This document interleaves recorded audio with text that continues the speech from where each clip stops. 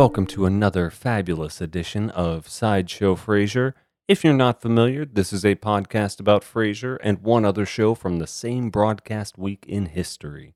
It's hosted by me, Steve Shackelford, and my good short-time friend, Jordan Wilson. Short-time friend? I thought you were just going to call me short friend. Very short man. We got into a huge fight last week. It was terrible. So we're renewed. We started over. Renew our vows and stuff like that. That was a huge fight. It was this ice thing in Dallas. It froze over, and you threw a snowball right at my nose, and it was an ice ball. Yeah, it had a rock in it. I'm sorry about that. And I went to an ice ball when I was like 15 or 16. It was like a dance. It was a beautiful gala. Who was there a live band or anything cool, or was it just a Cinderella and the Mice? Cinderella and the Mice. I've heard of the metal band. That's Cinderella. Yeah, it's badass. They were easy to get, like $20. It was incredible. That's incredible. Well, this week on Sideshow Frasier, we've got a wonderful one. This was episode 6 of Frasier, The Crucible, and our sideshow of the week is Full House. Now, hang with me. This is Smash Club, The Next Generation. So it's not really designed for Star Trek fans, even though that's a nod in the title there. Oh, I'm hanging in the entire time because I absolutely enjoyed it personally. And this is one where it's fun because this one was geared towards kids, Full House. So Frasier seemingly more geared towards adults. So watching them both now at 37 is an interesting experience for sure. You're like, okay, very different viewing experiences on primetime TV there. Yeah, I was more excited about Full House than I was of last week's sideshow. That's for sure. What? Oh, of last week's sideshow. Yeah, not of Frasier, of course. Frasier, I'm always excited for. It's All right, that makes sense. Mm-hmm. That tracks. Okay. Last week's sideshow, for those of you that just instantly skipped over it, please go back and download. Even if you never listen, I don't care. Just give us the download. I don't care one bit. I don't care. We make zero money off this. This costs me money and time, and I love doing it for Frasier. But Saved by the Bell was very difficult last week. The college years, that took years off my life.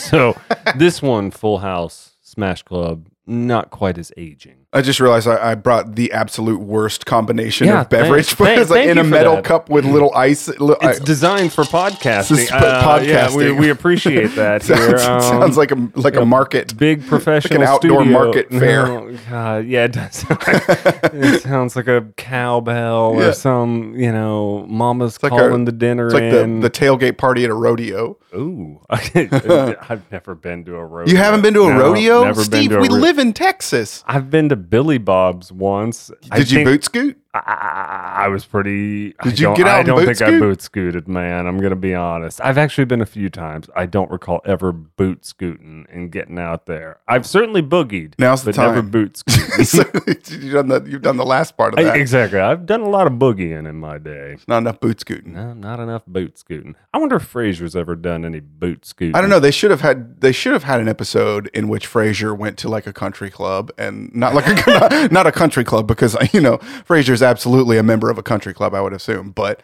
like a country and western club.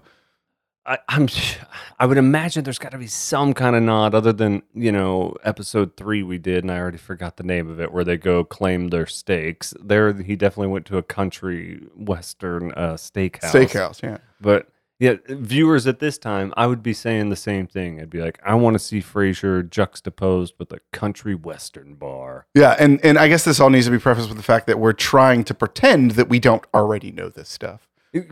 It's a tricky balance here. I try to view it through the lens of being in 1993. That could be confusing to our listeners. As a 37-year-old man, but also fully well with the knowledge of what it was like when I was 8 years old. Sometimes, if I had seen the show at that time.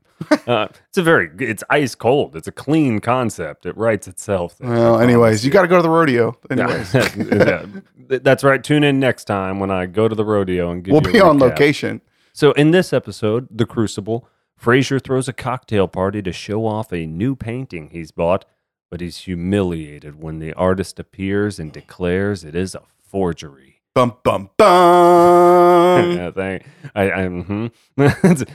Handmade drops right from Jordan's throat right there. When Frasier's attempts to return the painting to the gallery fail, He plots revenge against the gallery owner. Yeah. This one did okay. I think we've seen declining viewers each week. This one at 22.4 million viewers. I think down from like a 23.9 the week before. Yeah. So tricky. Maybe people were pretty creeped out by that Marty telescope storyline. It's getting closer and closer to Halloween. People are just preparing their decorations. I always see a big Halloween dip. Even though you always see that because of the decoration time. Yeah, it's a seasonal. Right. It's just a seasonal decline. It makes sense. So we start this episode at KACL where Frasier has no callers. So this is contrary to what we've seen earlier in the show where Roz is kind of pre-screening. I think she said, hey, you've got X number of callers today. You've got this guy, this person. They just wanted to tell him that he was a wimp. Yeah. Well, that's true. I think you're right. They definitely did that where they called in and let him know he was a wimp. On this one, I think it's a sunshiny day in Seattle. He definitely says that. He's got no callers and, hey, where are you? I was there for you on a rainy day. Now that it's sunny, you got to help me out. You got to call in.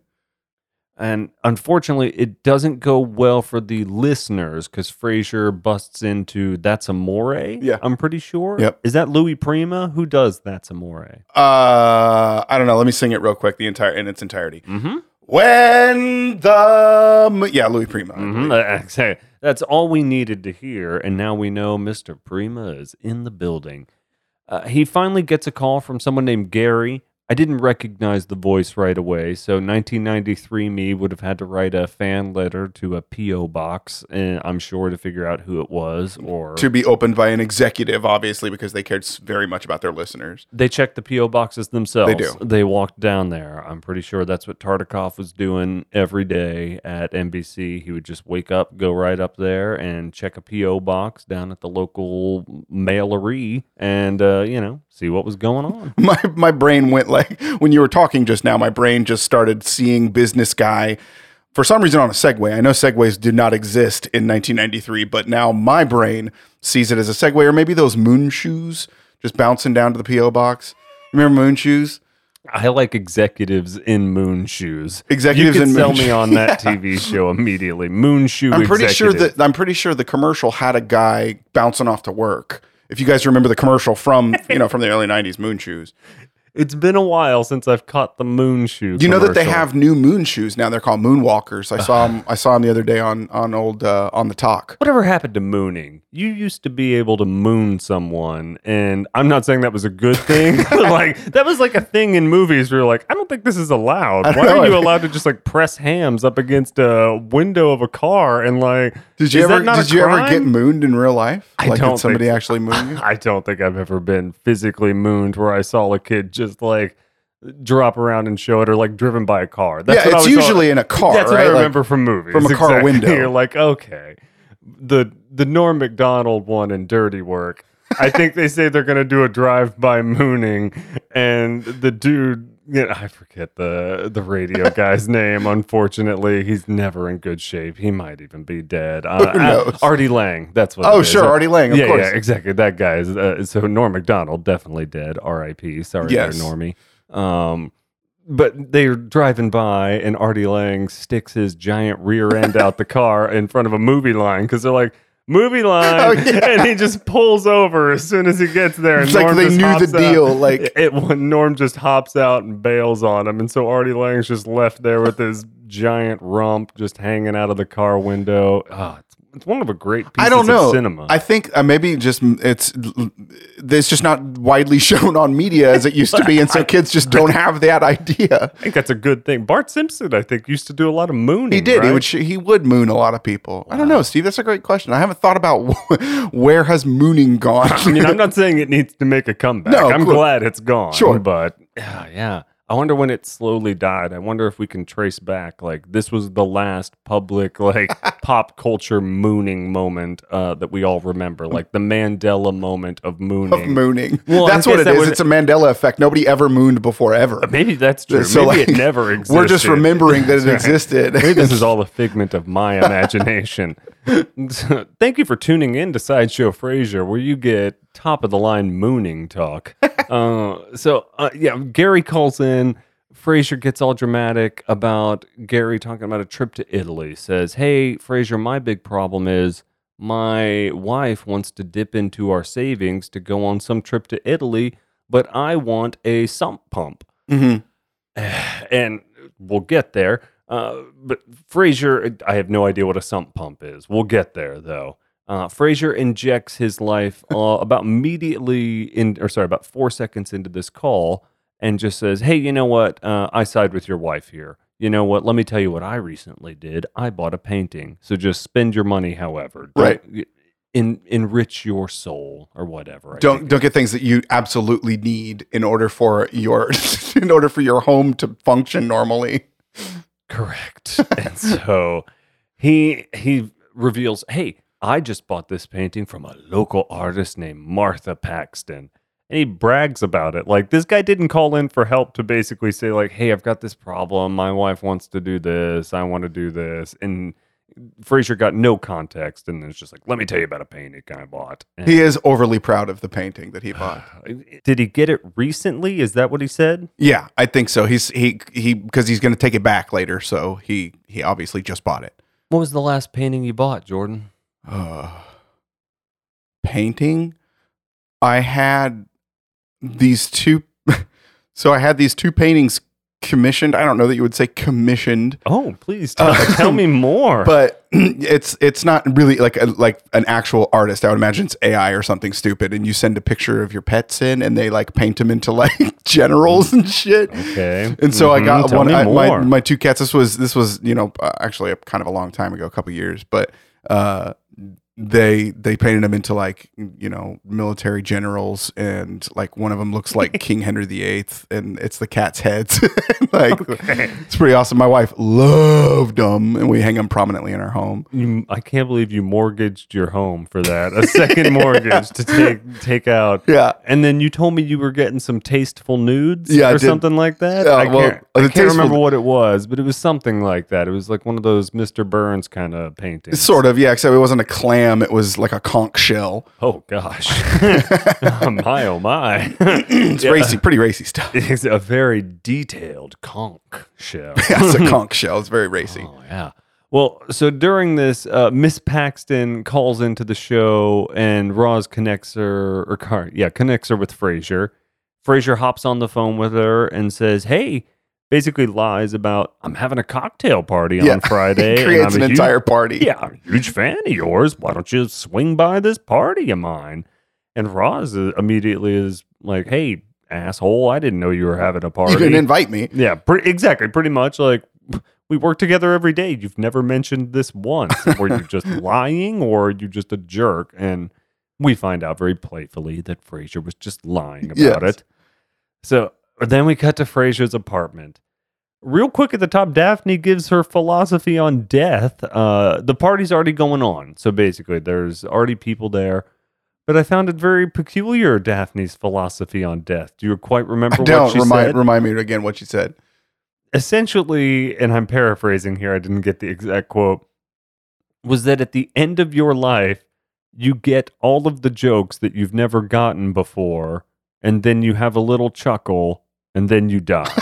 And I was like, man, that's actually probably the best way I'd want to go about it. Like, all that stuff that flew over your head, whether it was joke related, maybe. You just have an epiphany about it all. Yeah, you're like, oh, that's what it all meant. Like the ultimate drive home joke. Like you're going out on a bang, though. So yeah, maybe some people go in their sleep, some people go out banging. Lots of different ways to go.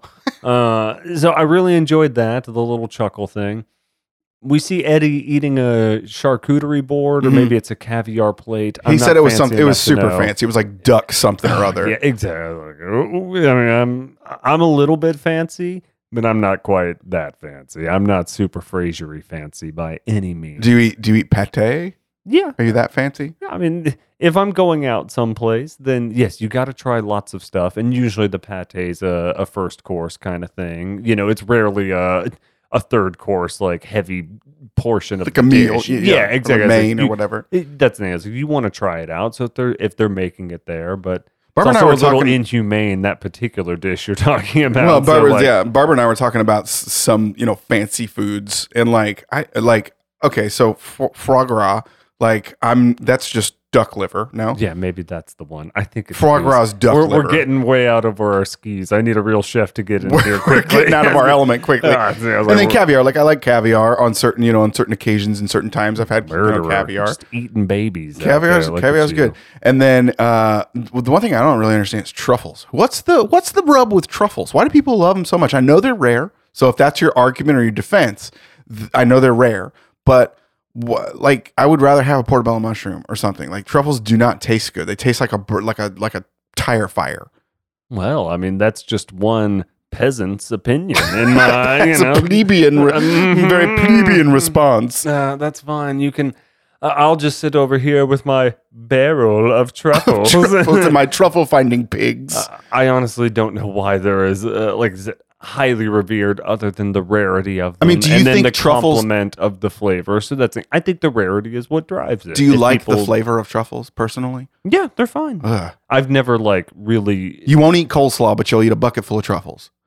I will never eat coleslaw again. Yes, we know. You hammered that home. I've never hammered home anything harder that doesn't need to be hammered again other than coleslaw as a garbage I made food. Fish and chips and coleslaw just the other day. Just so you know, and I dedicated it to you. I ate the whole thing of coleslaw and I dedicated it to Steve. Every bite.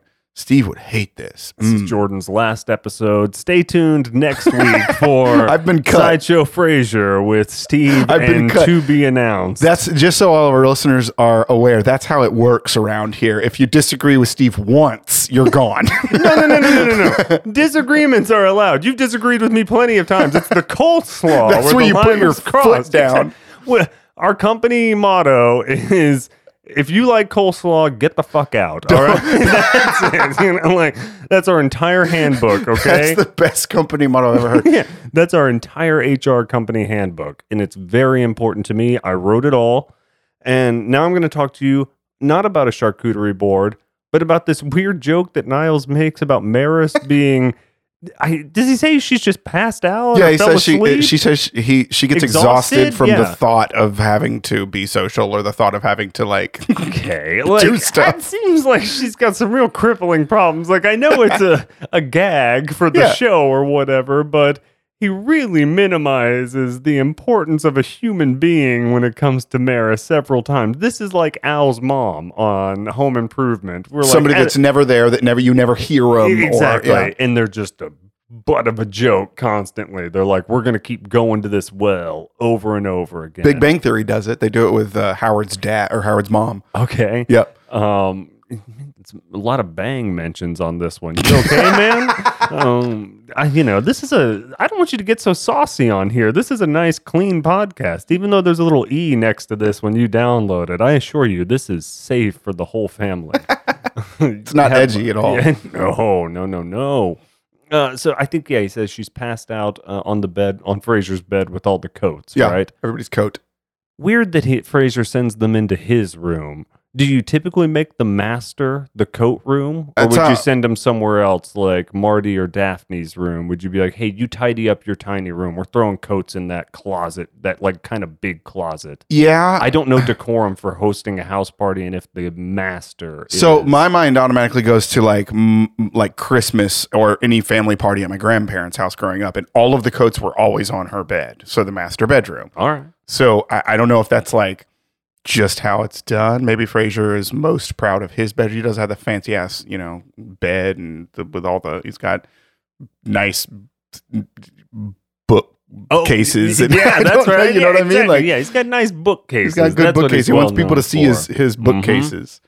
So Frasier during this party, or at the beginning of it, reveals he's on edge because he doesn't want Martin to embarrass him. Yep. Would you'd think maybe he'd have a backup plan for Martin or something, like a football game in the other room or something. Yeah, sure. I mean, he's got Daphne there, and maybe he needs. Dad, I went down to Blockbuster. I rented you Weekend at Bernie's. Yeah, Weekend at Bernie's. Moved your chair in there. Yeah, football follies. That would be a good solution. Bloopers. That would be a good solution. Yeah, that's what I was confused about. I was like, it seems like he's leaving a variable in here that he could easily minimize or remove by just giving him an activity. Well, and seemingly else. Marty makes a comment about how he's, has to hobnob with the higher ups or whatever he calls them, so he's like, it's as if he feels out of his element. And So I don't know. He should have provided him an alternative solution. Yeah, I don't know what Martin was supposed to do at this party other than, oh yeah, there you go. Take a big old swig of that thing. That's our guest star on this special cowbell episode here. Yeah, exactly. The cowbell cup that Jordan brought. He'll receive a straw next time on any kind of other cup that doesn't make noise. I'm not a professional. I don't know. I don't know how this works. No, we're docking your pay for the coleslaw comments and the noise cup. Constant throat clearing. Oh, that's what people tune in for. That's our sideshow next week is the throat clears and the cup. So Niles is kind of supposed to babysit Martin is the point of this. Like Frasier's on edge and he says, hey, Niles, will you watch out for the old man, basically. Make sure he doesn't say anything crazy. Then the door knocks and Frasier's like, oh my gosh, it's her. It's Martha Paxton. Man all the horses, basically. Let's get everybody ready. And then, of course, they do this same joke they've done already a bajillion times. It's classic. It's like, no, letdown joke. Here comes Roz. We were like, all right. You know, the reason people don't like that is because it's just predictable. And for some reason, people don't like to be predictable. I agree. I mean, I know it's comforting to a certain degree, and they're trying to establish what's going on, but you just see it coming a mile away when you are watching them in succession and you're kind of digging into it where you're like, all right, well. Here comes this bit. Yeah, exactly. Yep. Roz isn't at the party yet, and we know Roz knows about the party, so most likely this is going to be Roz because Niles is already here. They do it with Niles. They do it with Roz. They do it with whoever. Anyway. Okay, Columbo. You don't got to figure it all out. No. That's right. I've never watched an episode of Columbo, but how dare you? I'm a Matlock man. Damn it. Oh, yeah. You know that. Right. And I know he's not a detective. He's a lawyer. But still, I don't care. He solves crimes, doesn't he? Isn't that what he did? I mean, I think he prosecutes crimes. It's not To Kill a Mockingbird. Like, you can't make an entire show out of just being in the courtroom. I guess they do Matlock all the would time. Never kill a bird. Ever. I just don't think he would. So Roz shows up all dressed up. Frasier makes a comment about her neck, which is a little asshole-ish, where you're like, oh my gosh, you have a neck. Like, again, this is one issue that I always take with Frasier, and I've watched the series countless times, seriously, and I just don't like how they treat Roz at the beginning. It's frustrating for sure, where you're like, she's the one who makes your show go. Right. Like, I know you've got a soothing voice, but she's your coworker. And Roz is like the coolest chick, so it's like, why? Yeah, he makes that comment like, oh, Roz, you have a neck. Yeah, you don't know how to run the board, asshole. She dresses for her job. Like, she doesn't make as much money as everybody has to be Diane Chambers to Frasier. That's what it is. Okay. Jordan, did you see we'll just interject some reboot news here, reboot revival news. Did you see it's being set in Boston? I did. All right, they confirmed that. So, you excited about any Cheers potential crossovers or guest appearances from people? I would hope that they do. I would hope that they bring Ted Danson on and Ted still, Sam still run the bar. And, of course, certain characters wouldn't be there, but John Ratzenberger, Cliff Clavin. Burgers. He would make an appearance maybe. And I think that would be, see Rio Perlman come in. And what's your favorite kind of burger? Like, not brand. Like, what's your burger? You go on mushroom Swiss. You go on all American. I like just all the fixins. All the fixins is great. Yeah, sliced cheese. Some bacon. I like bacon burger, bacon cheeseburger. Okay. I like burgers that have onions on them. So like some nice, sautéed onions and. You do the fried egg. You ever do that burger? Fried egg is delicious. Well, as long as it's not like fully fried yolk. Like, I want the yolk runny on a burger, obviously. Okay. So. What kind of bun you normally like? You a wheat guy? I'm a brioche. I'm a brioche guy. I love a crunch of a brioche, that soft center. It's almost like a croissant style. Delicious. What can you get sesame seeds on top of a brioche bread? Do they do that, or is it always just like the flat, shiny stuff? So in 1976, Congress enacted a law in which sesame seeds, because they were imported from the Sesame region of Taipei, they did not let that actually occur. So it's something with agricultural business. I'm not really sure. You guys can look it up. Go ahead. It is worth a Google. Yeah, Congress doesn't do shit.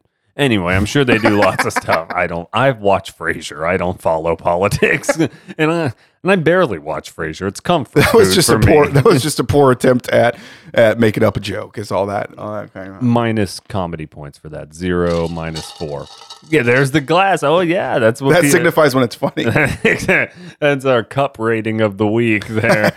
4 jingles of the cup. Of the there. Yeti. Of the Yeti. By the way, Yeti, if you want to throw some money our way, Jordan's been clanging your cup all week, and that's not a euphemism. So we see Roz's drink order, double bourbon on the rocks. Pretty badass drink order. Pretty straight up, It'd yeah. probably take me down. I don't think I've ever taken down a double bourbon on Bro, the rocks. if I had a double anything, it would take me down at this point. We get to the kitchen. Niles starts working over Daphne like he usually does. Mind you, with his wife in the back room. She's passed out. Doesn't matter. What do you mean? What does it matter? It matters a ton. It's like, buddy, you can't. I'm speaking sorely in their relationship. Okay. He sniffs her hair in this one, and she even calls him on it. Like, did you just sniff my hair? What are you doing? Yeah, what the heck are you doing? And, he just gets out of it. We see Martin showing off some crime scene photos, which I do really enjoy. This is one of my favorite Yeah, gags. but does Martin only solve, because this is a different case from the one that he did earlier. So does he only solve dead hooker cases? Is he a dead hooker detective? Is that what's going on with Marty Crane? Or that's what he relaxes with, is just dead hooker cases, cold cases of dead hookers. Man, I love hanging out, relaxing with dead hookers. Dead hooker cases. Yep. He has all those pictures. That sounds like a good Friday ready night. to go. Yeah, it is nice that he printed them out and he's got the glossies. He's ready to take them around to everybody. That is nice. It wasn't the tiny ones, and that's what I miss about the old days. Like, now people just hold up their phones and it's like, hey, look at this dead hooker on my phone. And I'm like, I've seen a million dead hookers on phones.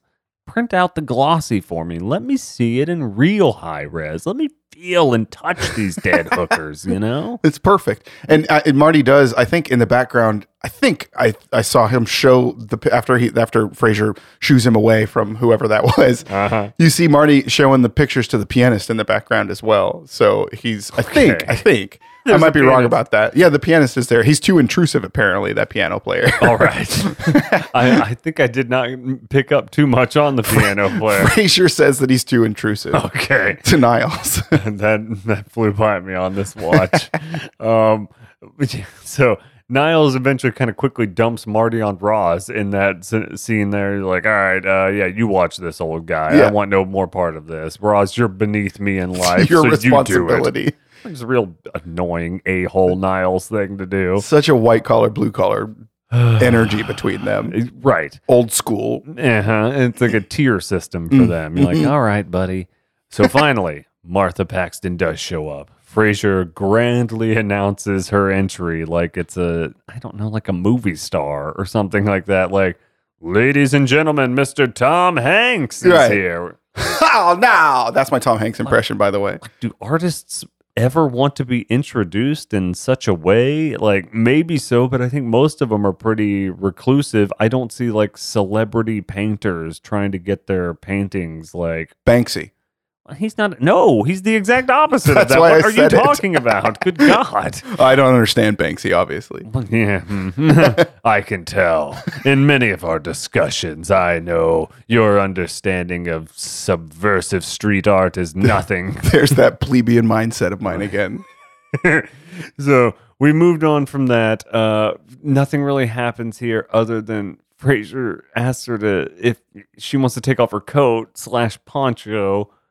And she kind of gives this pretty cool answer about how no, she doesn't take it off so she doesn't have to shake hands with people, which is a very, germ-friendly thing. I would imagine that's like a Howie Mandel tactic. Oh, for sure. Where he's like, no, I don't take off my coat, or no, I'm not going to leave my coat That's here. a kind of a Larry David thing, for sure. Bingo. And, nothing wrong with the fist bump, but I think they're even down with that. And they're like, no, I'm not okay with the fist bump. I don't want to touch you at all. Yeah, so that was kind of the biggest thing in her setup there, other than the round of applause. Like Frasier hears her say that and then immediately calls Niles over, knowing full well that Niles will try and shake her hand. Yeah, and you can see his face. He gets there's a little treat for him to see that play out. Freaking brothers, man! So great. And stupid brothers just screwing with each other all the time. Boy, howdy. In one of the weirder things, like I can't imagine this artist wants to come to this party for this purpose. Like she was the one that I guess called, right? So but how? What is the size of her ego that she's like? Not only do I listen to your radio show, you said my name, so I'm going to call into the station. Did you see immediately. her? Did you see her? Yeah, she looked pretty reclusive. She looks like the type of person that commands a room. Not so much. I mean, she had a cool, eccentric look that, yes, I would want to vibe with her and chat. If you saw that lady walking down the street, wouldn't you think to yourself, who's that? Is she somebody? No, not is she somebody. I would say, cool, that's somebody living their best life and doing their thing and looks like they're into some cool stuff. But no, not that's somebody necessarily. See, that's my mindset. I watch people. We already talked about this. You don't like watching groups of people. I watch people and I see them, I think, that person's got to be somebody. They made something of themselves. Okay, they've made something of themselves. And then I second guess myself. Well, what tipped it off? Was it the poncho or the hairstyle? Where you're like, they've made something of themselves. It's her bald head. It's the baldness. I can take you downtown right now and show you plenty of baldies and ponchos. It's freezing out here in Dallas. Yeah. If I see a bald woman, a short bald woman in a poncho, I definitely think that she is somebody of some stature. Okay, it's just how my mind works, man. All right, clearly you just think differently than I do. Absolutely, and there's nothing wrong with that. That's right. See, I allow you to disagree with me. I can't. That's right. You see, we've had a civil disagreement here. All right, so I think also I love coleslaw. Get out. Fuck this fucking podcast. Anyway, we're not bleeping any of this ever. So I just reiterate, I think this woman would have been reclusive and not into this at all. I'm fuming right now. So Frasier sets up the reveal where I'm just like, she says she likes seeing where people choose to place it. In that, I fully understand. Like, yeah, I would like to see where I experience the piece. She says, where do you live with your painting or something like that? Or I want to see where you are living with this painting or something along those lines, right? So she seems far more into the art and into the experience than anything else. So that's why I will lend some credence to maybe what you're saying, that maybe this is just a happening and an experience, so she's more than willing to soak it all in. But sure. The ego side of it is weird to me, where she's like, somebody talked about me on the radio. I've got to call in. What? You're having a party? I'll be right there. You know? I would love to come see my work in your home. Yeah, exactly. You're like, okay, can you make sure my painting's on display when I get there? That's how small-time celebrities do things. Well, right? It's true. If you call me up or if you talk about me on you're your a small-time celebrity here. So yeah, exactly. I'm known by literally 8 people out there. We're growing, I assure you. If somebody got a hold of something that you created and they were like, I hang it prominently in my abode, I would love for you to come to my cocktail soiree. Would you decline them? Yes. Put that to bed. Without a doubt. No follow-up. Good. Yes. You can invite me to cocktail parties. Maybe I'll go. Most likely I won't. I will probably not. Yeah, I probably just want to hang out that night. Most likely. We'll see what I have going on. Sometimes I get into yes mode and I'll say yes to everything, but no, most of the time I've got kids and I got to find a babysitter and it's a whole to-do, man. I've seen this happen before. I texted you, asked you to come over, and it was just the 3 dots for like 20 minutes, and then you never sent anything. You just ghosted me. You just ghosted me. Uh-huh. So that's pretty much how you operate, right? That's true. Okay. So during this reveal, Frasier also sets this up where he's like, he gives his whole opinion about the painting, the intricate details, the way all the colors work together. He said it encompasses the zeitgeist of modern society or something. Just so ethereal and like just, smarty pants. And that's the thing. A lot of that art speak that, yes, you need to be qualified and know technique. But a lot of it's kind of like wine tasting as well, where it's good and helpful to know the regions, but also just say whatever the hell comes to your mind. Yeah. And you don't need to have a hot take, but have your take on it. To me, this tastes like this. To me, I experience this painting this way. I think it hits on these notes. And that's totally acceptable. That's what art is. Like you said, it doesn't have to be a finite thing. No. It's subjective. Correct. Yeah. I agree. Yeah. So I don't know. That's fine that he did that. It just makes this next part all the worse. That unfortunately, once Martha Paxton is shown where this piece is living, she's like, well, cool. I didn't paint that painting. Right. It's not my work. Yeah. And Frasier, well, before that, he's like, oh, of course you didn't. You gave birth to it or something. We're like, all right, I see him trying to spin this. Yeah, here like he quickly. thinks that she's going in that way. Right. Like that And she's then like, I legitimately, this is not my work. I didn't do this. I'm embarrassed that you brought me here. She didn't say that. But, that was the vibe. Yeah, exactly. That was kind of the vibe. Like, you idiot. And I think Martin delivers a zinger like, and you thought I was going to embarrass you, huh? Yeah, exactly. Like, okay, give him the capper to get out of the scene. Keep talking to the basically. pianist. Yeah. So then we come back. We're back in Frasier's apartment. It was a commercial cut right there. And Frasier's basically just still fuming about the fake painting. That's pretty much it. He's just griping and moaning and bitching and Frasiering it up out there. Well, and it always, of course, it turns inwards to he got taken advantage of, and somebody pulled a scam on him. Uh-huh. And Frasier says he's going to return that painting to the dealer. He's hopping mad, and he's going to get his money back. God damn it. Yeah, and he's like, oh, okay, Frasier. He's kind of ticked. Yeah, and like even Martin kind of picked up on it. He was like, are you sure you want to go down there yourself? And I'm sure he's probably seen this. Like, it's kind of like a scorned lover or an employee who gets let go early in the week, and they're like, no, do it on Friday afternoon. Sure. Give them a couple days to compress. So I think that's kind of the vibe Martin was picking up on. Like, hey, man, are you sure you don't want me to go return this for you? Next scene, we get to Frasier in a new location. Not an exterior location yet, but he's at the art gallery. So it's not Nervosa. It's not KACL. We've got a new location. A new piece of set design here. Yeah. Right. And this thing looks like a 90s art gallery for sure. It looks about like what you'd expect it to. We meet the gallery owner, and he's a precocious fellow, is how I'll say it best. He's like a used car salesman of art, almost. Bingo. There you go. That's a good way to put it. Yeah. Like he's very salesman-y, and he's the gallery owner, so it seems like he's his own brand. It was such a car dealer line where he was like, you're in love with it. That's like he just goes in and makes the assumption that he wants to buy it. And I didn't make the equation, but that's exactly what it feels like. Yeah. Good call. Because yes, now that I look back on the scene, it is almost identical to what a car dealership sales process would be. Like you said, from the I see you looking at this, you love it, it needs to be with you. It's so fitting for your personality, or some stupid line of, it's like just trying to sell him bullshit. By the way, I don't care for paintings that look like that painting. I don't know if you were anticipating me going off on this one, but that's Bush League, baby. Come on, man. I don't care if it's from a famous artist or a replica of something that's supposed to be, emulating a famous artist. I don't care for lines and squares.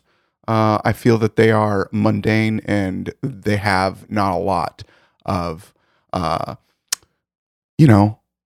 candy. By all means, keep going. I'm just ready to roast you. So first off, let me rewind 4 minutes when I was like, I don't give a shit what anybody's opinions are. Your opinions are whatever. If it doesn't connect with you, by all means, the painting doesn't have to connect to you. I don't care if it's a forgery or the reality. I thought you were saying as a whole, like I couldn't call it bad, but I can say I don't like it. You can. So here we go. Roast me. Yeah, no, you're all good. No, I just want to take people off course to say, nobody cares if Jordan likes this painting or not. What I need to do is make a PSA about how I don't care for car salesmen. Car salesmen are what are the terrible thing here that we need to be talking about. Because you know what? He didn't care who the fuck was looking at that painting. He was going to walk in there and say, you love it. I think you should buy it. Yeah, and that's the way every car salesman is. Don't believe them? They say you make the deal with the feel of the wheel. No. You do your research. You know what you want to buy. You don't listen to them when they say, get behind the wheel of this, because they're trying to pad their pockets. They want to make more commission off you. They want markup. They know what's moved. They know what's been marked up, okay? They are trying to manipulate you and move you into that vehicle. But if you stand firm and you've done your research and you just give them robotic answers back, you'll get what you need. Now, hey, do your legitimate research first. If you don't feel comfortable doing that, then don't do that and go talk to somebody. But be aware, you're probably going to get moved into something that you don't care about. So, did you get burned by a car salesman? No, I just work with car salesmen occasionally, and they're garbage humans. I'm sorry. No. I take it back. Humans, they're fine. They're legitimately good human people. The industry as a whole is very difficult to feel good about when they sell hunks of metal and they mark it up so good. So I did not put together that this art dealer was like a car salesman, but that is exactly what this guy I hit that one on the nose. Yeah, it is. And right. I did not pick up on it. So I called him precocious, mainly because he instantly pours him a glass of wine. So that's common. Nothing wrong with that. That happens. Frasier dogs his wine later, which is fun. Yeah. And yeah, during this, there's a cool physical gag where Frasier's got the painting in both hands. So the guy just pours the wine down Frasier's gullet, basically. And he's like, here, drink this. And Frasier indulges. He's like, it does finish nice. That's got to be a tactic that they use all the time. Like, get him a little sauced up and they'll buy more stuff, and that's fine. That's done at good shopping places. Sure. That's done at restaurants. I mean, that's... It's true. Order those. Yes, it's done at hotels, restaurants, parties. Yeah, nail salons. There we go. Now I'm on the. Now there you go. Nail salons. Right. I said restaurants. You typically go in there to pay for those items. It's built into the cost of the art gallery. They're like I said, hoping to close a deal. That's why the complimentary. I like you're like, nope, not like that. Well, that's why the donuts are there at a car dealership. They're there like, all right, these people are getting their car worked on. We're going to charge them $150 for an oil change. Give them a free 40-cent donut. Like, we'll be fine. You're like, okay. So the gallery owner, I think his name's Philip Hazel or something like that. And he brings out some of his assistants after Frasier says, hey, this is a forgery. I bought this Paxton here and I want my money back. And the guy's like, no, man, can't help you out. All sales are final, buddy. All sales are final. And he says, all right, put the painting in the light. Let me take a look at it. Calls in a few of his assistants. And they're like, yeah, I remember when this was in here. It's a wonderful Martha Paxton. Look right here. Here's the signature. He's like, they're like, yeah, it is. There's her name right there. Yeah, her name's right there. What do you mean it's not? And you're like, okay, well, I just spoke with the artist, which is the true holder of like, I am the dictator of like who made this piece of work. Right. Was this something I even made, or is this a forgery of something I made? And I don't even know that this was a forgery. I think this was just a completely new piece. Like somebody just made something and put, because she was like, I've never seen that in my entire life. She wasn't like, hey, this is a bad forgery of a piece that I've done previously. Right. And God, I should have looked it up. There's an awesome Netflix documentary about this kind of thing that's like art galleries that have done this where either they've been swindled or they were in on the deal with people who were saying they were uncovering old, was it Lusco paintings or, man, I'm sorry, I'm going to bork all this. Sorry for those Netflix art people. I should have looked this up first.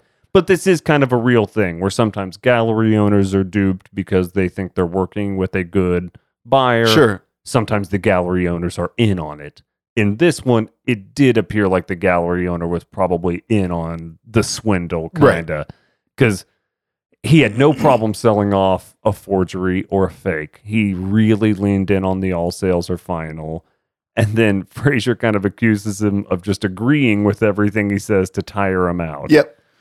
Great strategy, by the way. So Frasier would just say, this is a clear forgery and this is not, this is not allowed. And whatever you say, sure.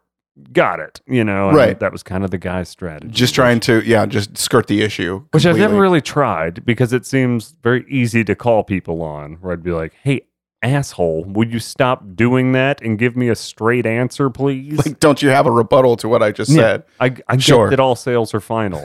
What are you going to do about the fact that you sold me a fraudulent work? And we'll get to the conclusion about this, but certainly this guy would have dealt with this issue before. Oh, that's why he had this bag of tricks that he was pulling out. He knew how to handle it. Right, and so I'll get to that in just a second.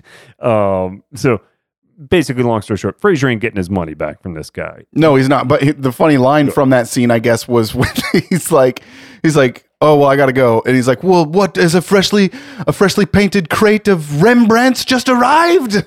That's one of the best ones. And that's what reminded me of that Netflix doc that I will look up here in a moment and put it in just a sec. I assure you, I'll make Jordan talk for 30 seconds while I look this up. Oh, boy. But yeah, like the Rembrandt thing, I think that's kind of the type of swindle that happens where people were like, hey, an art collector that bought this 100 years ago, he was a private collector, so it hasn't been in the public eye. Yeah, or it's never really been knows. released publicly, or you can only see a right corner of it in a photograph taken of this person's studio, right? But it was never revealed to the public because it was a privately commissioned work, and they've got some document that says, hey, he commissioned it, but there's never like a signature from the artist or something. And that's how a lot of these come to be, is they're like, no, and somebody will go authenticate it based on signature, style, brush type that was available in that period, age of the paint, exactly, all that stuff. And so some people are very good at, hey, here's how you make it look very aged. Here's how you get these brushes that were around back then. Here's how you get these paint types that are very rare, and you can make it feel this way. It's like forging money at that point. Yes, is it? I think that's why there's a lot of mafia trades and stuff in the art world. I don't know. I'm not in the mafia. Jordan is, so he'll talk here for 30 seconds while I look this up. So the mafia world, I guess they're big on art. I wouldn't really put those guys. I watched a lot of Sopranos, and you wouldn't see, Chris dealing art to some dude. I feel like they would be a little too rough and tumble for the, kind of light nature of art. But what you're saying is that there's a seedy side, there's a seedy underbelly of the art world that we're not all aware of. That's right. So the one I was discussing was called Made You Look, a true story about fake art, and it came out in 2020, and it chronicles the events of the largest art fraud in American history, when the Nodler and Company unwittingly purchased and sold fake works by famed artists. Unwittingly, though. That's what it was. They essentially blamed it on one guy. And that's kind of the wrinkle of all this, is that if you are good enough to forge someone's work and have it authenticated and good enough to do the signature, you are a badass artist. Sure. And so in this case, it was somebody who was able to essentially replicate the style and technique and execute it as well as these artists could. And sure, they weren't inventing anything because it wasn't a style they invented, but they did invent pieces in that style and sold it off to galleries, and people bought it. And that's where it's like, well, it shouldn't have been worth as much because the name wasn't associated with it. But from a technical execution quality, it's just as good as what this artist would have done. I'm looking at art painted by your kids on the walls, and I think that your kid could replicate a Martha Paxton. Well, I don't. How it would be interpreted by everyone, I don't know. That's the tricky part about it. But maybe they could. I don't know. I haven't looked at the Paxton up close and personal yet. Is she any relation to Bill? Poor Bill Paxton. He's gone. Twister, just an incredible film, though. So once we get back to Frasier's apartment, Frasier is calling the police. He's upset about this. He's going to call the cops. Marty pulls a gag on him. Gives him the number straight away. 555-3000. Yeah, exactly. And says, yeah, Frasier, ask for the fine arts forgery department. And he starts giggling like a schoolgirl over there on the side. It's a good gag. Martin. It is. It's a good gag. There actually are fine arts forgery departments, not in a local police precinct. Prank calls, in my opinion, are always good gags. The people don't do enough prank calls. By the way, that's not true. We grew up. Is this a Mandela effect? Prank or crank, because people call them, that's just geographical, maybe? Yeah, probably. I would imagine that's just a geographical thing. Like people in New York say they're waiting online when they're waiting in line for something. Nope, don't like that. They do. They say it, and they're like, we had to wait online for a really long time to get into that movie theater. Or like when people say the before like a highway, like take the 5. Well, I think that's specific to California, and they do call it the 5. That's correct. It's uncomfortable to me in Texas. Okay. Yeah, we already have the New York weather. I don't know if I need the. I understand that is a tricky one. I don't know why they do that. I've only spent a little bit of time out there, but it is. It's just linguistics, man. I don't know. It's just weird. It is called that. So Niles comes out of Frasier's room with Daphne, and they look like they just hooked up. Yep. And you were mentioning Big Bang Theory earlier. They did a little Big Bang Theory back there or something. But no, that was not the case. They were looking for Maris's earring. Yeah. Even still, it seemed like there was some awkward sexual tension between just like Frasier's accusations of them. They played it perfectly, I would say. Yeah. But I mean, the way they came out and her hair was a little messy, and she was, pulling her sweater over her shoulder or whatever. This is where I don't understand why Daphne wouldn't be like, "Why are you talking to me like this? I'm in your employ. I was doing something for your dumb brother to help him with an earring. Like, don't get on to me like this. Like, what were you two doing back there?" And it's like, hey, chill out. There's no boss. comedy in that. Yeah. Daphne just takes shit from Frasier all the time. Where I'm like, stop taking crap off Frasier. Give him a piece of your mind. It's Daphne. Still fresh. It's new. She doesn't want to fuck up her career, her future career. Probably true. So Frasier eventually asks Niles for the meanest lawyer he knows, and they run off a couple jokes about I made my second lawyer sue the first lawyer, so this one's definitely the meanest.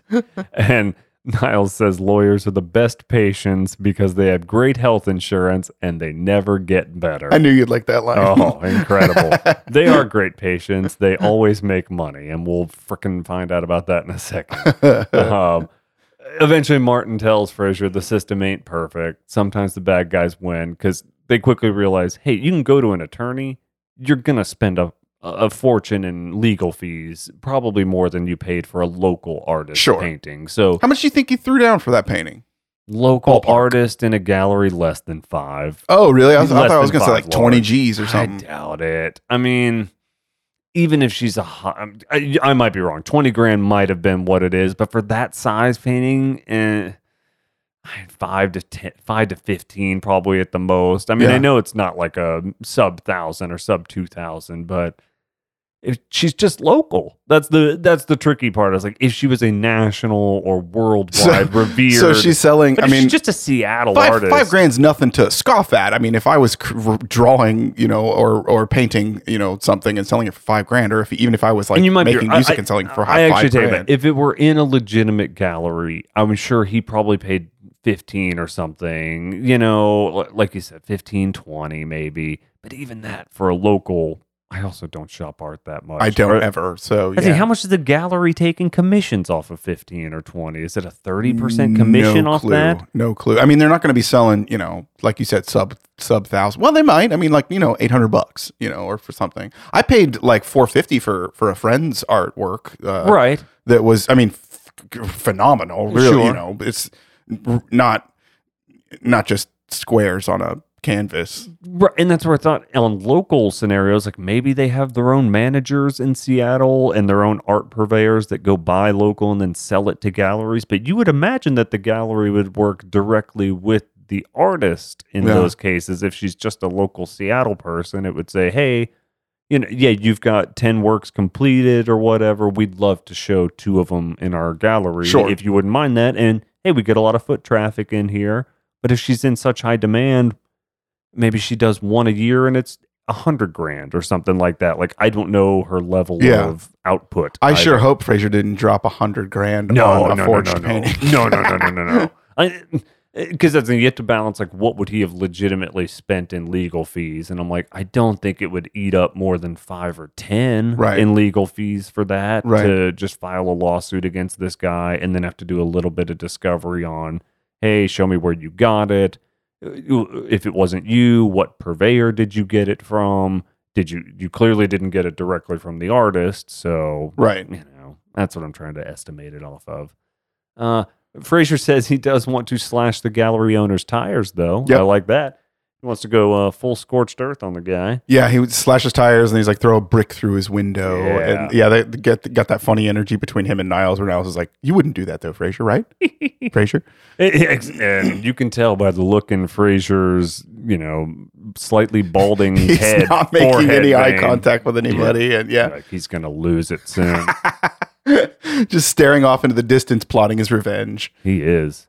They get to the outside of the art gallery out there. And this is, I think, maybe the first exterior shot I think we've so. seen the whole series where I was like, oh, they're on location. Or not exterior, but like an on-location shot, and it might just be a back lot somewhere. Yeah.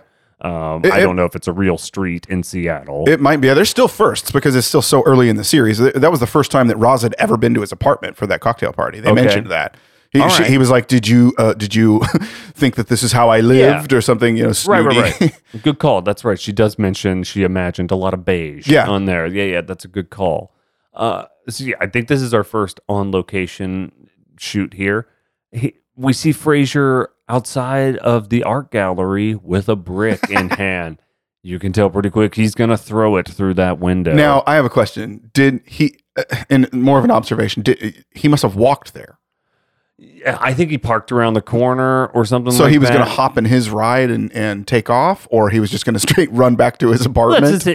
Unless it was right around the corner from his house, Yeah. what other way would he That's have what to Barbara get said. home? Barbara was like, well, maybe he just lives, maybe that gallery is below his building. That would have to be very convenient for him, for sure. I thought he probably parked a few blocks away, and he was like, all right, I'm going to execute this, then just walk casually, Lee Harvey Oswald style, just right out of here. Just down the street. Yeah. Just going to walk down the street. I like to imagine that he was walking home from work and he was passing by all jolly on the street, and he looked in the window and saw this beautiful work of art and had to have it, and went inside and said, "Money is no object," and threw $100,000 at this forgery. And that's a good point. I wonder if he was so struck by the painting that he bought it, or if he sought out one of the artist's pieces specifically, and he knew that gallery had it. Yeah, that's a good call. I don't know. Huh. So Niles pulls up and tells a story about getting put up on a goalpost in junior high. That's kind of the big moment in this episode, that he reveals Frasier stopped him from pouring sugar in the gym teacher's gas tank. So I guess the gym teacher was kind of encouraging all the kids who strung them up on the field goalpost. Is that dangerous, or does that just like stop your car from working? I think back in the day it would really screw up your engine. I don't know that you can just like do that nowadays. Like, I'm sure you can figure out a way to do it with a funnel or some shit, but That's probably I'm not true. condoning that by any means. I've always thought that that's the equivalent of like placing a bomb in somebody's car. Like, does sugar and gasoline explode? Or I don't know chemistry that well. All of my experiences from the movie Kingpin. Yeah. And I think it's Bill Murray who pours a bunch of sugar in Woody Harrelson's gas tank. And it just won't start? And it just won't start. It breaks down the road or something. So no massive explosion. I think it just F's up the engine or something like that. I don't know. Makes it less hardcore, but still, yeah. Yeah, so I'm sure that was like the only prank that Niles knew back then. He was like, here's what I can do to F up this guy's engine, and, probably cost him however much it is. I doubt it, I don't know. I have no idea what it does to people's cars. I have no clue. If you know, go ahead and email us at... Hell, man, it speeds them up. It's sugar, That's fucking right, baby. That's right. And Frasier told Niles during all this that if you act like a barbarian, you'll turn into a barbarian, which, I guess, that's fine. And, it's a fine line. I doubt 7th grade Frasier was dropping that on Niles or whatever. I would not be surprised. Do you know how long it takes for a human being to revert back to feralism, to be feral? I have no idea. I think it's like 30 days. Oh, okay. Well, Yeah. I'm already there then. Yep. I'm there, man. So Frasier does reveal that Niles had some nicknames after this. So clearly Frasier knew about the incident, and it was well spoken about at school, because he was like, oh, yeah, man. And he remembers it very well. Yeah, he's like, you did deal with a lot of public humiliation, and you're right. If you put up with all that, then I'll back off. I won't throw this brick through this window, because people called you Peach Fuzz quite a bit, because they saw your short and curlies, and there were no short and curlies. What else did they say? Cotton candy? Or there was a bunch of other dumb ones. I was like, okay, let's wrap this up, Frasier. I see where this is going. But I actually didn't see, because then Niles takes out the brick, and he loses his mind after the Peach Fuzz comment. You can kind of see it. It's that. Yeah, he's like, all right. And he's like, no one calls me Peach Fuzz or something like that. I can't remember the exact phrase there. And he just tosses a brick through that art gallery's window. Peach Fuzz is the name of my MySpace page, too. Okay, that's good. The myspace.com / forward slash Peach Fuzz. Peach Fuzz. Yeah. Right. And after he throws the window through, or throws the brick through the window, throws some cash through there too. Says we pay for our damages in this family or something. Like, I forget what the line is, but we pay for our damages was essentially it. Yes, it was a number of bills too. So it could have been 520s or it could have been like 5 hundos, and he could have tossed in $500. You think he was just at a strip club making it rain? So that's why he just had that $6. Yeah, he just had that wad just ready Probably to go. he drives that. He has that Mercedes. He came rolling up in his Mercedes, and Frasier drives a Beamer, doesn't he?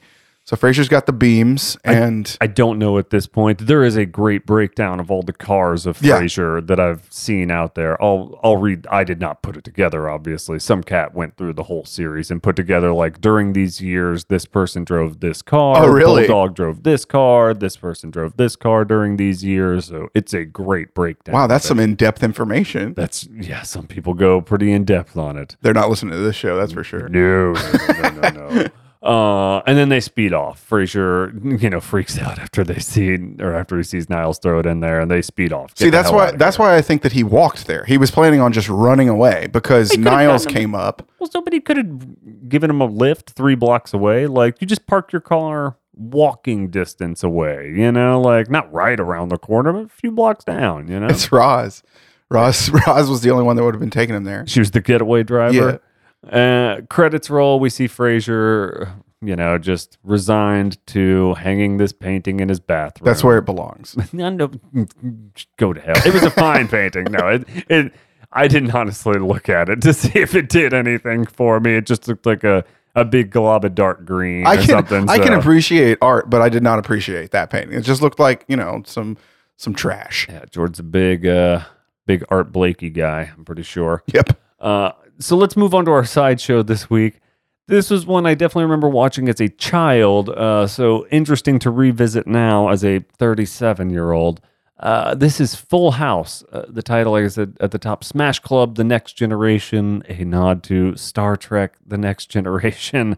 Oh, I didn't catch that. Yes. I didn't this realize is from season... Star Trek. There were no Star Trek references. No, that's what I was like. This episode has no reference to Star Trek That was a whatsoever. writer. That was somebody in the writer's room that pushed for that hard. They were like, dumb. Fine, Gary, we'll let you call it that. Yeah. Season 7, episode 6 of Full House here. This one aired on Tuesday, October 19th, 1993. And what happened in this one? Jesse is surprised to learn that he has inherited an old nightclub where his band used to play.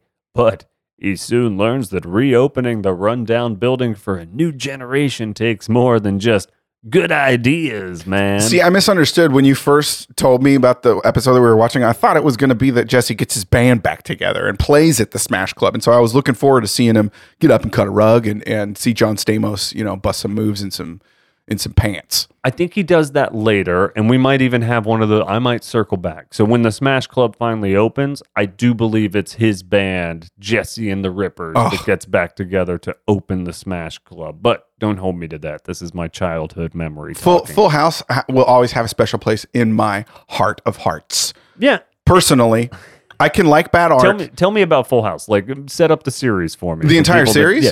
Just like quick overview of like, hey, here's what Full House is from a character standpoint. What is it? So daytime newsman and masterful anchor Danny Tanner has a big family. He's got a big family he's got 3 daughters, and they all, of course, live with him at the house.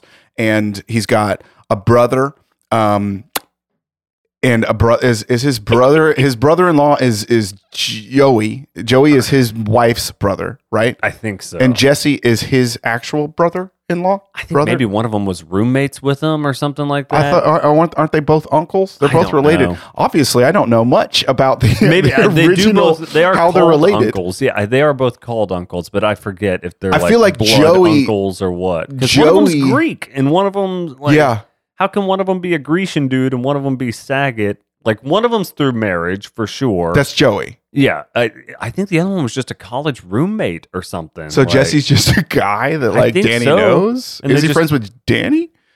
I think he was friends with Danny or a roommate. Like, I've done no research on the origins of Full House, but they definitely both call him Uncle Jesse and Uncle Joey. But sure. logistically, I don't know how that works. I mean, my kids call everybody uncle or That's aunt. what I mean. Like, I was like, I think it might just be a term of like, hey, he's like a close friend. It's an endearment or something thing. like Sure, that. yeah.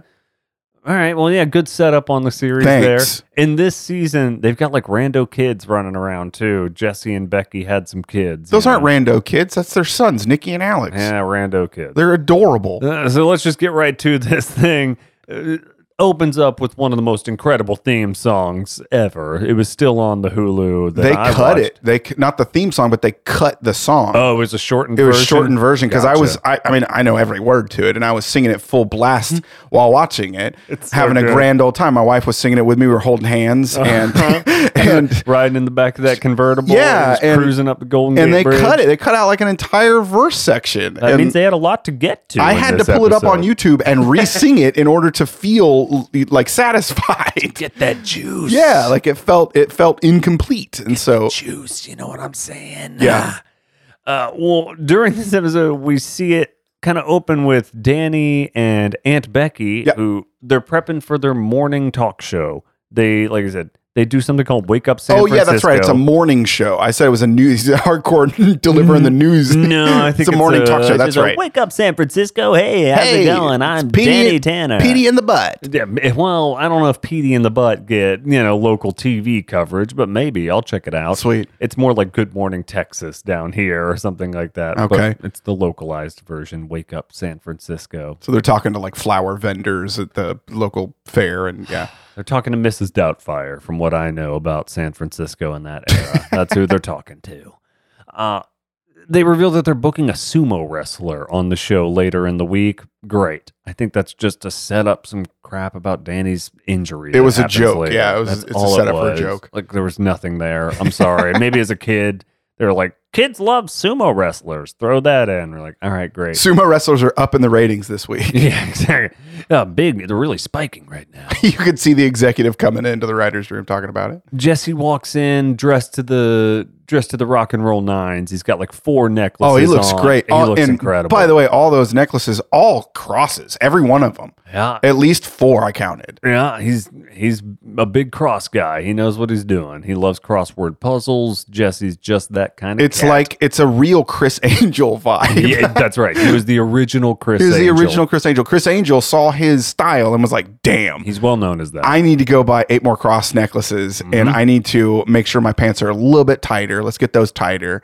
And you can't get him any tighter than Uncle Jesse's pants. Those are as tight as they can get. man, and his hair looked amazing. Damn right, it looked amazing. Absolutely incredible. He was in makeup and hair for probably 20 hours, or he just rolled out of bed and Yeah. looks incredible. Best looking guy on TV for sure. Definitely made me jealous. I was like, I did not grow up to look anything like the adult. Have you I ever was really tried- hoping I Have would you, grow up have you to ever look like. tried to wear an actual V-neck T-shirt? Because it does not work out well for my body style. I bought a pack of V-neck Not T-shirts since I off was- of Amazon not too long ago. Put them on, and then my wife was like, "Mm-mm." I don't do the vicious V often, unfortunately. I just don't. I don't go have down enough that chest hair. road. You got to have the right ratio of chest to No, chest hair. I've just got nip hair. I don't have any chest hair. It's just all around the nips. That's what I I was going to make a nipless, like a nippleless shirt reference, but there are none really, except for The Office. I've got pink, nipple tank tops. I mean, the, like Nippleless mesh. that- Yeah, I mean, it's like the mesh. You can see them through there. Oh, you know. so it's like a penny. like on 51st Dates. Okay, I haven't seen that one in a while, but yeah, probably. That's sure. that's one of Samwise's best roles. Samwise Gamgee. I know that you're a huge wizard guy, and you know exactly what I'm talking about right now. Zoltar the Fortune Teller is as close as I'm willing to go to a wizard movie. That's pretty much as far as I'll go. I don't care about That's a big reference for Page anybody. Master or Lord of the Rings or Harry Plopper. I don't People care. in the know call it LOTR. I call it GTFO. So Jesse rolls in here, finds out that a bar manager left him the Smash Club in his Yes. will, which is a club that Jesse used to play at years ago. Unfortunately, this is a big boy decision for Jesse. He's got to make a call on whether or not he's willing to actually restore this club and run it. That's a lot of work. Yeah, or just let it be turned into a parking lot, which I was like, dude, that's a good turnkey business. You don't have to do shit on I'm a about to parking lot. say, you still own the Yeah. land, I was like, no? What?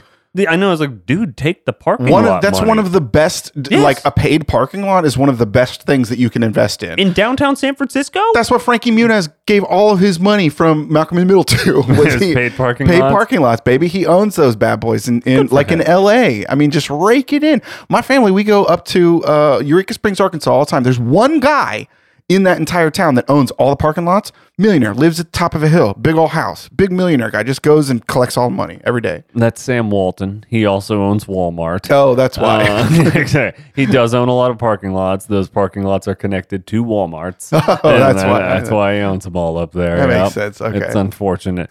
So Jesse has to decide, am I going to make legit money for life off of a parking lot or invest all of my hard work and time into dealing with a bar where drugs and alcoholism... Which is likely to be a massive money pit. Yes. He's like, okay, Jesse, let's do the bar thing. And that's what he decides. It's too close to his heart, though. He loves that place. He grew up there. You're right. Rocking with Jesse and the Rippers, man. He grew up there. He's going to go in there and he was just ripping farts. I mean, a beefcake like you has always gotten on stage and you understand that energy, that feeling. Yeah, I understand something about Jesse and the Rippers. I was certainly more in the Ripper style than the Jesse style, but yeah, maybe someday I'll get a leather vest. You never know. I'll go full leather daddy someday. One of the other subplots of this episode, other than the sumo wrestler, is that Michelle, played by Mary-Kate and Ashley Olsen, is turning Uncle Jesse and Aunt Becky's kids that are also twins that both have to be in the show at the same time. Were there 4 of these kids that they could sub out? No, I don't know. That's a good question because of like kids not being able to be on set for a certain amount of time. I was like, what a foolish decision to throw real twins in here. That would have been a lot of hurry up energy on set when those kids got on there. Like, all right, guys, we got an hour. Let's go. And you got to wrestle like they're like 3 years old. Like, they're like my daughter's age. So it's like you got to. I made a comment about that. I was like, how did that's immaculate how they got them to do just the littlest of tasks. On stage or on camera. Kid. It's incredible. They just dangled sugar outside of them. I guess all they did. So she makes them clean up a room. Yep. That was not messy at all. No, it was the cleanest room I've ever seen. It was just a few. What's Danny's house? By the way, Danny Tanner is a massive germaphobe. Oh, that's true. He's a clean freak. Well, that must be nice and terribly stressful for his frickin' children who have to keep their home in pristine shape or their father will have a nervous breakdown. A conniption fit. Yeah, it was just a few stuffed animals that were on the ground. Yes, I was like, there's 5 stuffed animals on the ground, Michelle, you lazy piece of garbage. It's because those kids are only on set for 20 minutes a day. That's right. That's the biggest mess they could make on that set. So then we go down to the kitchen. We see DJ Steve, Kimmy Gibbler, and Stephanie. You're a big Steve fan, aren't you, Steve? That's right. Kimmy, I am a big Steve fan. Aladdin is who he voiced. DJ Steve and Kimmy Gibbler open with a triple high five. You don't see many triple high fives anymore. Tough to execute. No, because geometrically they don't work very well. No, I don't know what they're trying to accomplish. It's like a triple kiss. You remember the triple kiss from the early 2000s? That was like a big thing. I mean, yes, that was MTV's like entire marketing strategy for a while. The triple kiss. Yeah, they're like, just make out with 2 chicks or watch 3 chicks make out on MTV's Spring Break. And you're like, all right. I mean, I guess this is what kids are doing now. And you're like, I don't think this is safe. I think this is a big problem for America. We shouldn't be showing people on TV triple kissing at Spring Break. This is absolutely not okay. Like, I don't think one of those was consensual. It's like, oh, God. It gets too sticky, you're right. Yeah. They come in and start commiserating about how they can't find anything to do on the weekend. They don't want to go to the mall. They don't want to go anywhere. Jesse walks in, says, hey, I own a club and a bar. Maybe someday I will set up a bar for you kids so that you have some place to go that isn't, 21 and up. Because he's like, hey, you should just go to see bands. That's what I did when I was a kid. And they're like, well, no, we can't go see local bands like Jefferson Airplane and these old fogies you're talking about. No offense to the JA fans out there. But I'm one of those fans. I love Jefferson Airplane. Yeah, I mean, they're fine. And so are Sonny and Cher, but Jesse was really picking the wrong acts to connect with DJ with. But that's kind of how this scene resolves is he's like, all right, you guys are bored. I'm going to open a club, and my model for the business is it's going to be an all ages place. Right. Food, family friendly, live music, restaurant, whatever. So cool. Sounds like a pretty solid business great. model. Sure. Go for it. So Smash Club is where we go next. It's in disrepair. It's not a good facility at all. How would you explain this? You've played in a lot of clubs. Yeah, so honestly, like the bones of it look like a club. It looks like just a piss smelling, bar that you walk into that has a drain in the middle of it because there's just so much crap that gets thrown on the floor. Easiest way to clean it. Just hose it down. Hose it down and just right down the drain in the center. Hose it down and rag it down. Yeah, and it was funny because I was looking at the set. It really popped to me because it had a lot of 90s colors in it, like those cups from the 90s that are, that you see all the time. It was just, I don't know what happened. I don't know if this was part of the decor, but there was just paint strewn like a Pollock painting just everywhere, as if there had been some kind of a paintball fight or something inside this place. I too did not know if that was part of the decor or a signal of vandalism. I was like, what? I think that's what because there was graffiti, quote, I'm using air quotes, graffiti, and I tried to read the graffiti and it was nonsensical. Okay. Like it just said like one of them was like, it was like Snoop Ooga Braga. Like it's just, somebody did not take a lot of time. They were like, hey, you, Paige, we need, guy that works on set, we need you to just make this look like somebody came in and like a group of 8-year-olds after school got a hold of some spray paint and just messed this place up. Yeah, I think they're like, hey, the kids that watch this don't give a shit about what the art department does here. Just make it look zany or whatever. So it was very colorful. That's the first thing that I noticed. It was colorful and gray all at the same time. So Joey and Jesse are trying to clean this place up for the bank lady. Joey is, cleaning up, rooting around below the bar, thinks he sees a rat, and he shoves his head up through the bar, basically, gets it stuck in wood. Yeah. And I think this is a nod to an old Laurel and Hardy gag. Dave Coulier, big Laurel and Hardy guy. So he was like, hey, let's try to put one of those things in here. If we're in this bar, can you rig it up to where I can stick my head up through here, basically? So he helped out. It's funny that he held back on any woodchuck jokes. Joey's known for his woodchuck jokes. Yeah. Is that wood? And he always does the woodchuck. I guess it's because he didn't have the doll. He needs the doll. Maybe he had moved on from that at this point. Like this is season 7, so maybe he's because he went into radio and advertising, and I feel like that was, or I think I did actually look it up. That was a season before, so he mentions that I was in advertising with Joey once the bank lady gets there. Oh, that's right, because he's maybe he moved off of Captain whatever. Like maybe he started with the TV show, then went to radio and advertising. That's and true. Now, Lord knows what he's doing. Maybe he is still Captain Joe. I don't know, but he does make a comment about how he can dust off some of his old stand-up material. So you can tell he stepped away from that kind of thing. So he's got a place to play now. He's been on a coke bender for a little while. He's just chilling. He's going through He's been dating stuff. Alanis Morissette at this point in time, honestly. Exactly. The 90s were a wild time. He got her all bonkers in the head. So he's like, okay. So the bank lady walks in. We find out her name is Mrs. Cook, or Miss Cook, sorry. And Joey and Jesse's plan is to, like I said, give her an ad pitch, basically. Like, hey, let's show you how we would pitch in marketing and advertising. Mm-hmm. This is what we used to do. And it's just like a TV commercial, like, hey, walking down the street, we're a couple of fun guys. Can't find anything to do, though. Wouldn't you love, basically setting up the business model. Sure. Bank lady doesn't give a fuck. No. She's like, cool. Thanks for the pitch. I love how Joey and Jesse more so has just completely missed the entire point of like talking to this woman about the business in his model of how is he going to pay back the money that he borrows from them. She doesn't give a shit about anything.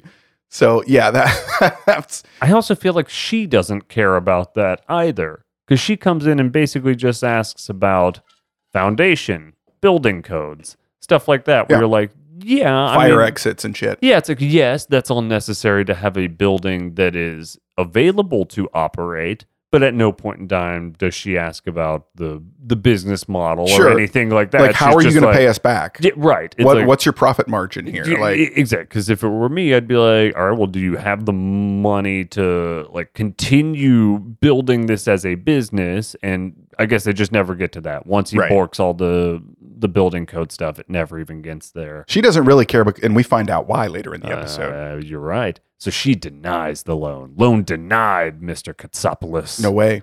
We get back to the kitchen. Danny sees his sumo suit that he has to wear. You know, again, these all seem just like easy gags that 8-year-olds would like. They're like, oh my God, he's got to wear a tiny piece of underwear. Right. So I get why this stuff is in there. Right. And it's not made for people like me. We're like, okay, it's fine. Put it in there. It was family friendly enough. We were like, cool. I don't remember them making any fat jokes at the expense of sumo guys or something. You know, you're like, okay. Jesse comes in and says, hey, good news. I'm going to get another shot at the bank presentation for some reason, where I'm like, okay, like, I don't get why. Because they do that. Yeah, I was like, I don't understand why. With the same bank, certainly you could go to a different lender at this point and just be like, all right, well, it didn't work out with that lender. Let me go try a different lender to see if maybe my pitch goes better. I'll be a little bit more prepared. No, he goes right back to the same lady. He's like, they're in San Francisco. I mean, there's plenty of options, obviously. I was like, all right, Jesse's, those sitcoms. I was like, Jesse's, like, we don't want to hire another actor. It's the same Miss Cook, okay? Exactly what it is. So that's basically the kitchen scene there. Backyard, Michelle's treating the kids like servants. Eventually, those little kids get fed up with it, and they're like, you're mean. Yeah. And they just spray her with the hose. Which was great, by the way. The little boys, you could tell. It's so funny because you could tell they had such a good time doing that little bit. Mm-hmm. And seeing their little faces as they got to like spray, you know, a girl that's their friend. Because they're 3. They don't know. They're just doing what they're told. That was that made me laugh. That made me smile. It was a fun gag, for sure. So Danny and Becky have to come out. The kids start screaming. All the kids, you got me wet with water. Michelle's all ticked off. The kids are out there screaming. Classic, what's going on out there? Yeah, and I don't think anybody's supervised these children once in this episode. It's like, Michelle's with the little kids. It's fine. They're cool. Just like leave them in the backyard together. 6. I know. You're like, okay, whatever. And this this is definitely at the height, or not the height, but this is like really when Mary-Kate and Ashley Olsen's career in movies started to pick up, no? Like, because they made, they were pretty deep 50, at this 60 point. movies. If it's 93, yes, they're like individual straight-to-video movie empire, and then a little bit of tons of them. Your TV little sister shows. had them all. I am aware, yes. They had a big money-making empire, but I liked them. They're fun little stories. I like the Olsen twin movies. Oh yeah, nothing wrong with those. No, absolutely not. I just wanted to point out that they are like mega. They're the most mega stars on the show, I would think, at this point. Yes, so much so that I think it ruined them from acting and show business. I know it's so sad. That's unfortunate. I feel that a lot of child stars are just like, they didn't know that they were going to blow up to be so big. Sure. And it's not their fault. It's just the way America was at the time. I'm super sensitive to that. I mean, I have a daughter, so it's like I could see, you know, how, like, and those poor girls, like, to be honest with you. Yep, their parents definitely, I think, were some of the better ones about setting them up with financial security for the future. So that was they didn't get Macaulay'd. Yeah, but I don't know why they initially put their children in acting. You know, sometimes it's serendipitous and somebody just sees your kids. Other times, from a very young age, you're like, I want to have a Hollywood child. It's so likely, I don't know. well, that, and it's likely because of the fact that they were identical twins. Identical twins are like a huge, you can get a lot of work doing that. Right, exactly. So that's the cynicalist part of me where I'm like, well, your parents just wanted to make money off you. Right. And that's the kind of shitty part where I'm like, your parents had some role in this to begin with by ever submitting you to work as a child. You know, like that in and of itself is, I don't want to go on a tangent, but it's a very weird concept to me where you're like, they're just kids, man. And I know it'll be fun for them to be on a TV show, but they're just kids. Sure. Just not a TV show that runs 11 seasons. They don't need to go to work. Yeah. They don't need to be working. And I know if the opportunity's there and your kid wants to do it. But it just seemed like they were babies in those first seasons. They were babies. That's when like the parents definitely were like, the opportunity is here for me to cash in. It seems like we can do it. And I know nothing about her parents, so I'm wildly speculating. Sure. They may be great people. They may be terrible humans. Just the concept of like putting your kids into working anywhere. Well, no, and just tricky. These and it's again, like you said, we don't know. We have no idea. We have no basis of this of an opinion here. Wild speculation. It really is. But they were like infants when they started that show. That's what I thought. I was like, I feel like it was very young because it was like 88 or 89 or something. I mean, I remember like Michelle was like just learning to walk in that very first season. So exactly. So we don't have to digress anymore. No, of course on it. It's not. a weird thing to put your kids to work at such a young age. It's weird, but I agree. Hey, financial security for the family. Elizabeth Olsen comes from that family. Great actress as well. Sure, so they're doing fine. I'm sure. Like Danny and Becky come out. They bring up the cheesy kids music. Tell Michelle not to be a bossy manipulator. We skipped over where Danny got injured during his sumo wrestler appearance earlier. Puts a rump roast on his backside or something on his kidneys. They didn't have any ice for some reason. Yeah. Then we go to the living room. For some reason, hey, guess what? The bank presentation is at the house. Yeah. Also, not something I think that the bank does. Where they come to your house. That all the time. I mean, like if I call, you call you. I'll call you. I'll be the bank representative, and I'm calling you back. Yeah, this is Jesse. Hey, Jesse. It's me. I'm the bank lady from earlier. It sounds like you're a little bit busy putting things up there, so I won't keep you long. Listen, I want to swing by your place, and I want you to get another go. I need some blow. I think this is good. I think I might have heard something there. I'm not sure, but anyways, I'm gonna be coming by later today. I hope you have a whole cut it up presentation for me. Okay, thanks so much. I'll talk to you soon. Bye. So I feel like that's probably a little bit how it probably would have gone in that scenario. Seems like it to me. And yeah, if you knew that Jesse was doing wild rails and lines when you called him, you would show up at his house. You're like, all right, this guy's got the goods. He's doing blow. Let's get over to Uncle Jesse's house now. Sure. So for some reason, Jesse's all amped up on coke, I think, and he's memorizing building codes. I don't think that's required in any way, shape, or form to be a good business owner. Not at all. Again, he's just missed the point completely. Yeah, like you could just delegate that stuff out to someone. Like, yes, you need to know generally what you have to do to bring your building up to code, but I don't think you need to have a thorough memorized understanding of what each code numerically associates with. Right, like you don't have to memorize but it's like he was preparing to become a code. Correct, like a code compliance officer. Yeah, where you're like, okay, man. So bank presentation starts going. Miss Cook is at the house. Everyone else is hanging in the kitchen, kind of watching this thing go down. Jesse borks it because he's trying to remember freaking building codes and make small talk, or not make conversation, but just make his presentation via building code memorization. So showing that he's impressing her with his knowledge of her job. Technically, well, not even her job because she doesn't give a fuck. She's like, okay, whatever. Like I don't know. Yeah. So she don't care. No, she doesn't give a crap about that stuff either. She doesn't pick up on that at all. No, borking it from the beginning. So they run a couple gags where they send the kids in with like a sandwich and some other stuff to like show him building codes as if they also thought this was the right approach. To cheat on the test. Exactly. They're cheaters. Thinks he's taking. Yeah, what were Danny and Becky on this? Like they were all about, cueing the music and giving the good lesson to the kids earlier, but then they're like, all right, we're going to help Jesse manipulate and lie his way into this bank loan here that we don't think he's ever going to be able to repay, but let's do it anyway. Like, oh, okay. So Jesse borks the speech, but then he gives an impassioned answer as to why he really wants to open this bar, which seemed like, it was just the business model to begin with, where I was like, he finally just iterated the business model. What he was supposed to originally say. Like, hey, I just want to spread new music to a generation of people. He didn't say the words community value and benefit and impact to the community. Yeah. But I think that's what you kind of have to say to a bank is like, hey, I think this will benefit the community for XYZ reasons more so than a parking lot.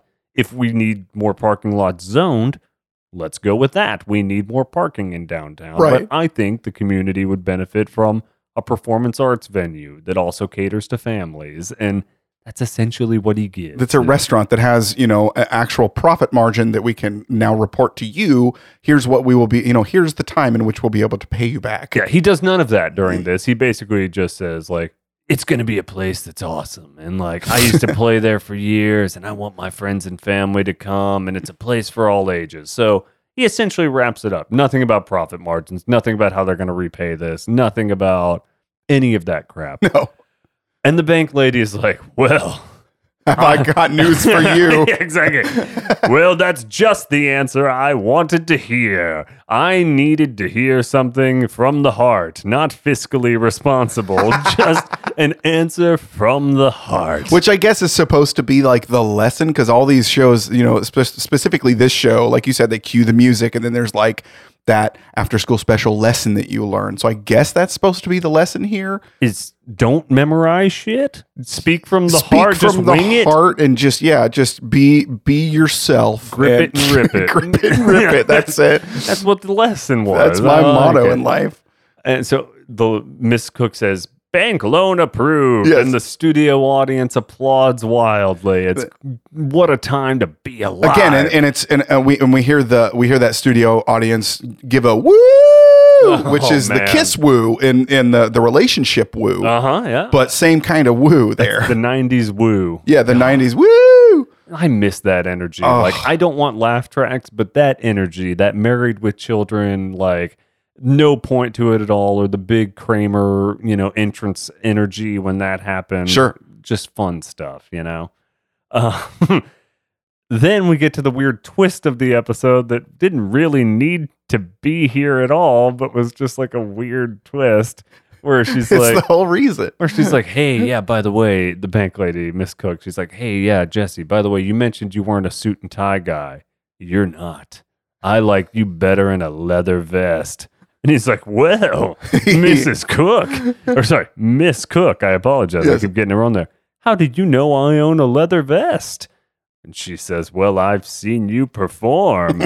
I used to work at the Smash Club. Whoa. Oh my gosh, shocking twist. No way. And she reveals that, she was a go-go dancer, and he picks her name out immediately. She starts doing the dancing move pretty quick. So was Jessie supposedly playing this club in the 70s? Or sorry, cage dancer. What did she say? Did she say said cage? Maybe you're right. She cage said dancer. My bad. Sorry, I probably threw which could have been any era. Yeah, so I think she was dancing in a cage in the 80s is what we're led to believe. So only 10 years prior. So she would have been... she made a career pivot. She did make a career pivot into that. And I thought about that too. I was like, damn, she went from cage dancing to bank loan approval. Cage dancing her way through banking school. I've always wanted to be a banker. Okay, she wants to be a banker. Well, that wraps it up. We had a lot of fun this week looking at Full House. Some of these are geared towards the adults in the 90s. Some of them are looking back at weird stuff we watched as kids in the 90s and watching them through a different lens. But, we're having fun. Exactly. This one, it did not have as many viewers as Frasier. I couldn't get the hard millions count, but more people were watching Frasier. But a good family-friendly show. I've never watched any of the reboot. So yeah, I can't imagine. I tried to choke down the first episode and just couldn't do it. I was like, not nope. hear good things about Fuller House. Nope. But I'm sure there's dedicated Full House podcasts out there. Go Full House. That's the Full House. Full House is the German version. Full House. Full House. Come to my Full House. Watch my Full House. Days go by. Full House.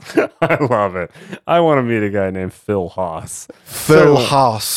Full Haas. I like that guy. Don't you like to watch my shows? Don't you? Well, if you want to do something to help the podcast, go give us a rating or something like that. Or, hit the little star button. Let people know you like it. Most likely we will get a Halloween episode of some series that aired during the same week as Frasier. Spooky. Here. That's right. Spooky stuff. Are you ready for some Frasier and another TV show? Sideshow Frasier, sideshow Frasier. Sideshow Frasier, sideshow Frasier. Sideshow Frasier.